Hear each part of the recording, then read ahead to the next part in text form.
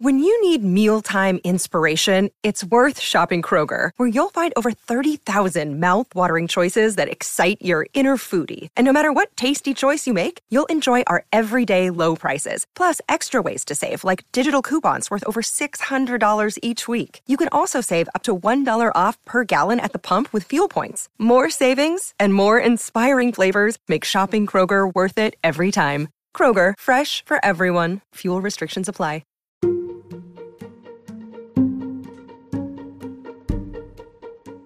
Hey there, welcome to The Tint. I'm your host, Scott Fellman, and it's time for another foray into the world of aquariums from a slightly different perspective. You know, we're certainly in what is arguably one of the most engaging, educating, and obsession-inducing hobbies there is. And many of us, in fact, have devoted a lifetime to this fishy world that we love so much, and it's kind of cool. Have you ever considered that a surprisingly large part of the aquarium hobby is the pursuit of stuff? The pursuit of the perfect aquascape, the pursuit of the ultimate pleco, the pursuit of the perfectly stable aquarium, the pursuit of that fancy filter or controller or whatever. Pursuit. If anything, it can be anything hobby related, really. We spend a big part of our time in search of whatever. Now, like most of you who've grown up in the aquarium hobby, I've spent a lifetime scouring local fish stores, club meetings, shows, and wholesalers looking for the fishes of my dreams. You know, it's part of the experience of being a real hobbyist. We study, we dream, we ponder, we plan, we search. Continuously. We share experiences, we learn from each other, we tell stories. And we've all heard this one before. What I call the so-called urban aquarium myth. You know, the reefer that spotted an obscenely rare juvenile Centropyge interruptus at Petco, mismarked as a yellow-tailed damselfish for $3, or the guy who scored the Alonikara Hasbin Benchii from the assorted African cichlids, $5 each tank at the local fish store, or the huge rare Bucephalandra colony mislabeled as Anubias nana petite. The list goes on and on. Stuff like that. Some of it's utter bullshit, let's be honest. Some of it might have a kernel of truth, maybe misinterpreted over time.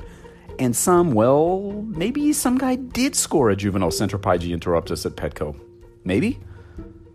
Stories like these keep many of us lifers in the hobby moving, talking, and inspiring us in a strange way. They keep us on the hunt. Much like the stories you hear about the winning $250 million lottery ticket bought at the local convenience store, or the college kid at the laundromat casually spitting lyrics while folding his jeans who gets discovered and signed by Drake or something and becomes the next hip-hop superstar. These kind of tales have motivated countless fish geeks over the years to keep looking, to keep digging in the local fish stores and pet shops around the world, searching for that elusive, as yet unappreciated by the masses, rarity that is staring everybody right in the face.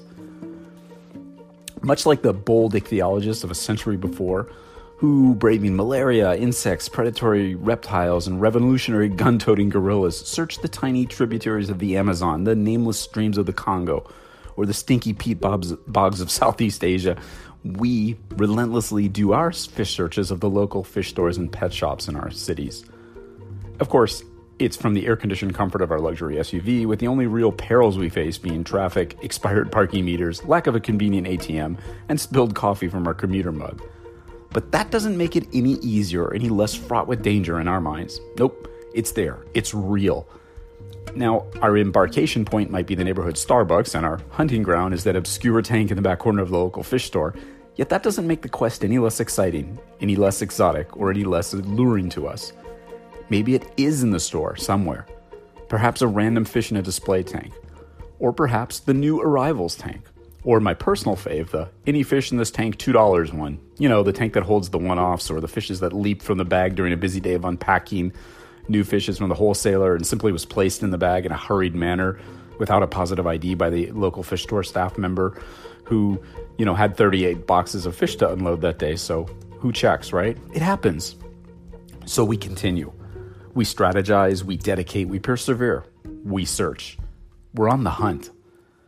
Now, we're certainly not looking to beat the system. At least none of us would confess to this.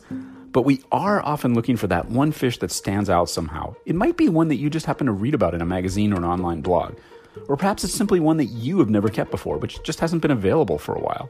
The one you've been trying to find for the last 4 years. Just rare, but maybe unexciting to most, but not to you, the obsessed hunter. Or maybe it's a rather sad, unrecognizable specimen of a rare and ultimately beautiful fish that just needs a nice tank and a little TLC to shine. Or it's that ugly duckling juvenile of a fish that you know blossoms as an adult. Maybe it's the regional variation of a more common species that only the most dedicated enthusiast, you, would recognize and appreciate. Often it's a fish that was brought in as bycatch in a shipment of, mixed rasbora or whatever. It just sort of slipped through the cracks of the importer, the wholesaler, and now the store. They didn't know what they were looking at. But to you, the dedicated, educated, patient Indiana Jones of the fish stores, it's a true score, the one you've been waiting for. The one that, for whatever reason, haunts your dreams, sparks your obsessions. And of course, you know how it feels to score something like that, right? You experience a mixture of emotions, excitement, elation, guilt, especially if it's fish you feel should cost more.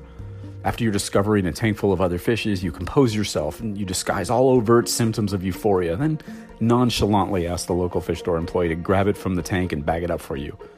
Can you just snag me that little gray one that's hiding in the sword plant? All the while pretending to stifle a yawn as if indifferent to the whole thing. With your heart pounding, you still even go so far as to casually add a can of flake food to your purchase, just to sort of serve as a distraction for the guy at the counter, lest he figure out your score and unravel your dastardly plan. And of course, inside your head, all that you're thinking right now is, please don't let my buddies from the local fish store show up. They'll be the first ones to say, wow, $12.99? Isn't that a L90 Pleco? How much are you paying for that? That's like a $90 fish. You didn't get that from the assorted catfish tank, did you? That must have been a mistake. They totally screwed up. You scored, man. No. It's not the sort of thing you want to hear, right? And in all likelihood, the local fish store employee is thinking to him or herself behind the counter, oh my God, this guy has such shitty taste in fishes. I can't believe he bought the ugliest damn fish in the tank and paid $12.99 for it. Hell, I would have just given it to him. No one would ever buy that thing, right? Well, you've convinced yourself that you've dodged the bullet this time. Then comes the most nerve-wracking part of your whole adventure, the getaway. You found the aquatic equivalent of a real Louis Vuitton wallet in a sea of fakes, and you're getting away with it. The one genuine diamond in a pile of cubic zirconia. Tensions are high. It's all about composure at this point. Don't blow it. You've come this far. Out the door you go, trying to walk as slowly as possible to your car without gesturing, excessively smiling, or behaving in any other manner that would betray your emotions. A good day. A very good day indeed. You rush home with your newfound acquisition, all the while praying to yourself that you're not somehow being followed by the local fish store manager who suddenly realized his or her employee's mistake. Like a spy evading her pursuers, you even vary route back home, going way out of the way, just in case there is somebody from the local fish store tailing you. And you won't visit that store again for a month or more. You're going to vanish. You've watched all the Bourne movies. After you get home and get your prize acclimated, you race online and confirm what you already knew. You were right. It was that one. That was the score.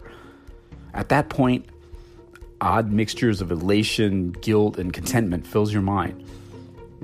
Later that night, you toast yourself with a glass of your favorite wine and you sigh happily. I venture to guess what we've all had that guilty pleasure, or some variation of it, before. And it comes with this moral quandary. The exhilaration dashed with just a tinge of guilt at having beaten the system. Of course, you rationalize that it's better that the fish ends up in the hands of the person best suited for its care, you, than some other unknown, inexperienced guy. You're the aquarist who truly appreciates the subtle beauty, scarcity, and elusiveness of this fish. And you have had a real run of bad luck lately with all those headstanders jumping out of your tank or that batch of a pistol fry that died in week number 8. So you're due, right? The aquarium gods owe you one, perhaps? Maybe. Yet for many of us, there's still a little biting guilt, right? It's the price we pay for scoring, even if the guilt is only in our own mind, which it usually is. The realities of the urban aquarium myth, right? So time for your confession. Who among you has had such a score? What did you score? And how did things work out? Did you feel any guilt? Confess your guilt, if any, and feel better about it, maybe. But never give up the pursuit, the hunt. Stay alert, stay diligent, stay observant, stay patient, stay undaunted, and always stay wet. Until next time, this is Scott Feldman from Tannin Aquatics. Thanks very much for your support of this blog, and we appreciate all that you've done to grow the interest in the blackwater and botanical style aquarium world. There's so much more to do, and it's really fun to do it with you. So thanks again, and I look forward to seeing you on the next installment of The Tint.